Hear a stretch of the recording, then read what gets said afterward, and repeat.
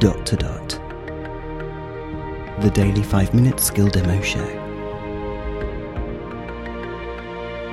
For everyone who's simply dotty about Alexa. Hey guys, Robin here. Today we are going to look at a nice little skill called Common Misconceptions, and it busts some myths. For example, did you know that toast most often falls butter side up? It's true. And did you know that cats actually only have 8 lives instead of 9? Yeah, that's true too. Except in Greece, where they have 0 lives. Oh no, olives. They have olives. That's right. So, let's give it a go. Alexa, open Common Misconceptions. Here's your common misconception. Although the expression "the enemy of my enemy is my friend" is often described as an Arabic proverb, there is no evidence of such an origin. Its exact origin is unknown. The Latin saying amicus meus, inimicus inimici me was widely used in 18th century Europe. Let's try another. Alexa, open Common Misconceptions. Here's your common misconception. Ostriches do not stick their heads in the sand to hide from enemies.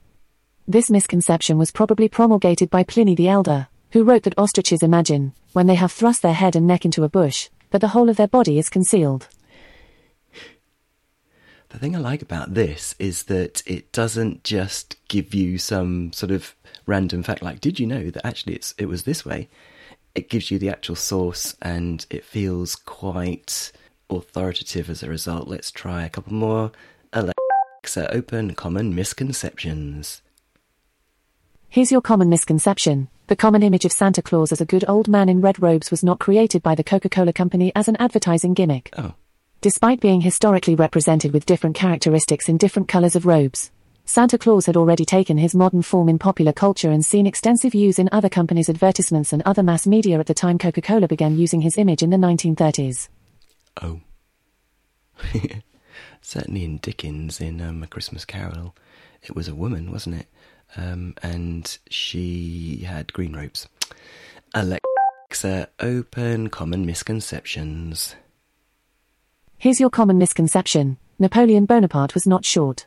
Oh. He was actually slightly taller than the average Frenchman of his time. Oh. After his death in 1821, the French emperor's height was recorded as 5 feet 2 inches in French feet, which in English measurements is 5 feet 7 inches. Some believe that he was nicknamed Le Petit Caporal as a term of affection. Napoleon was often accompanied by his imperial guard, who were selected for their height. This could have contributed to a perception that he was relatively short.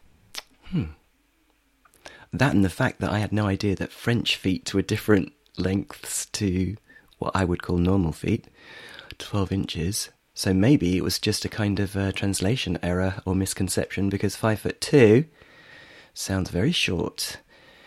Okay, let's do one more. Sorry guys, I can't help myself. Alexa, open Common Misconceptions.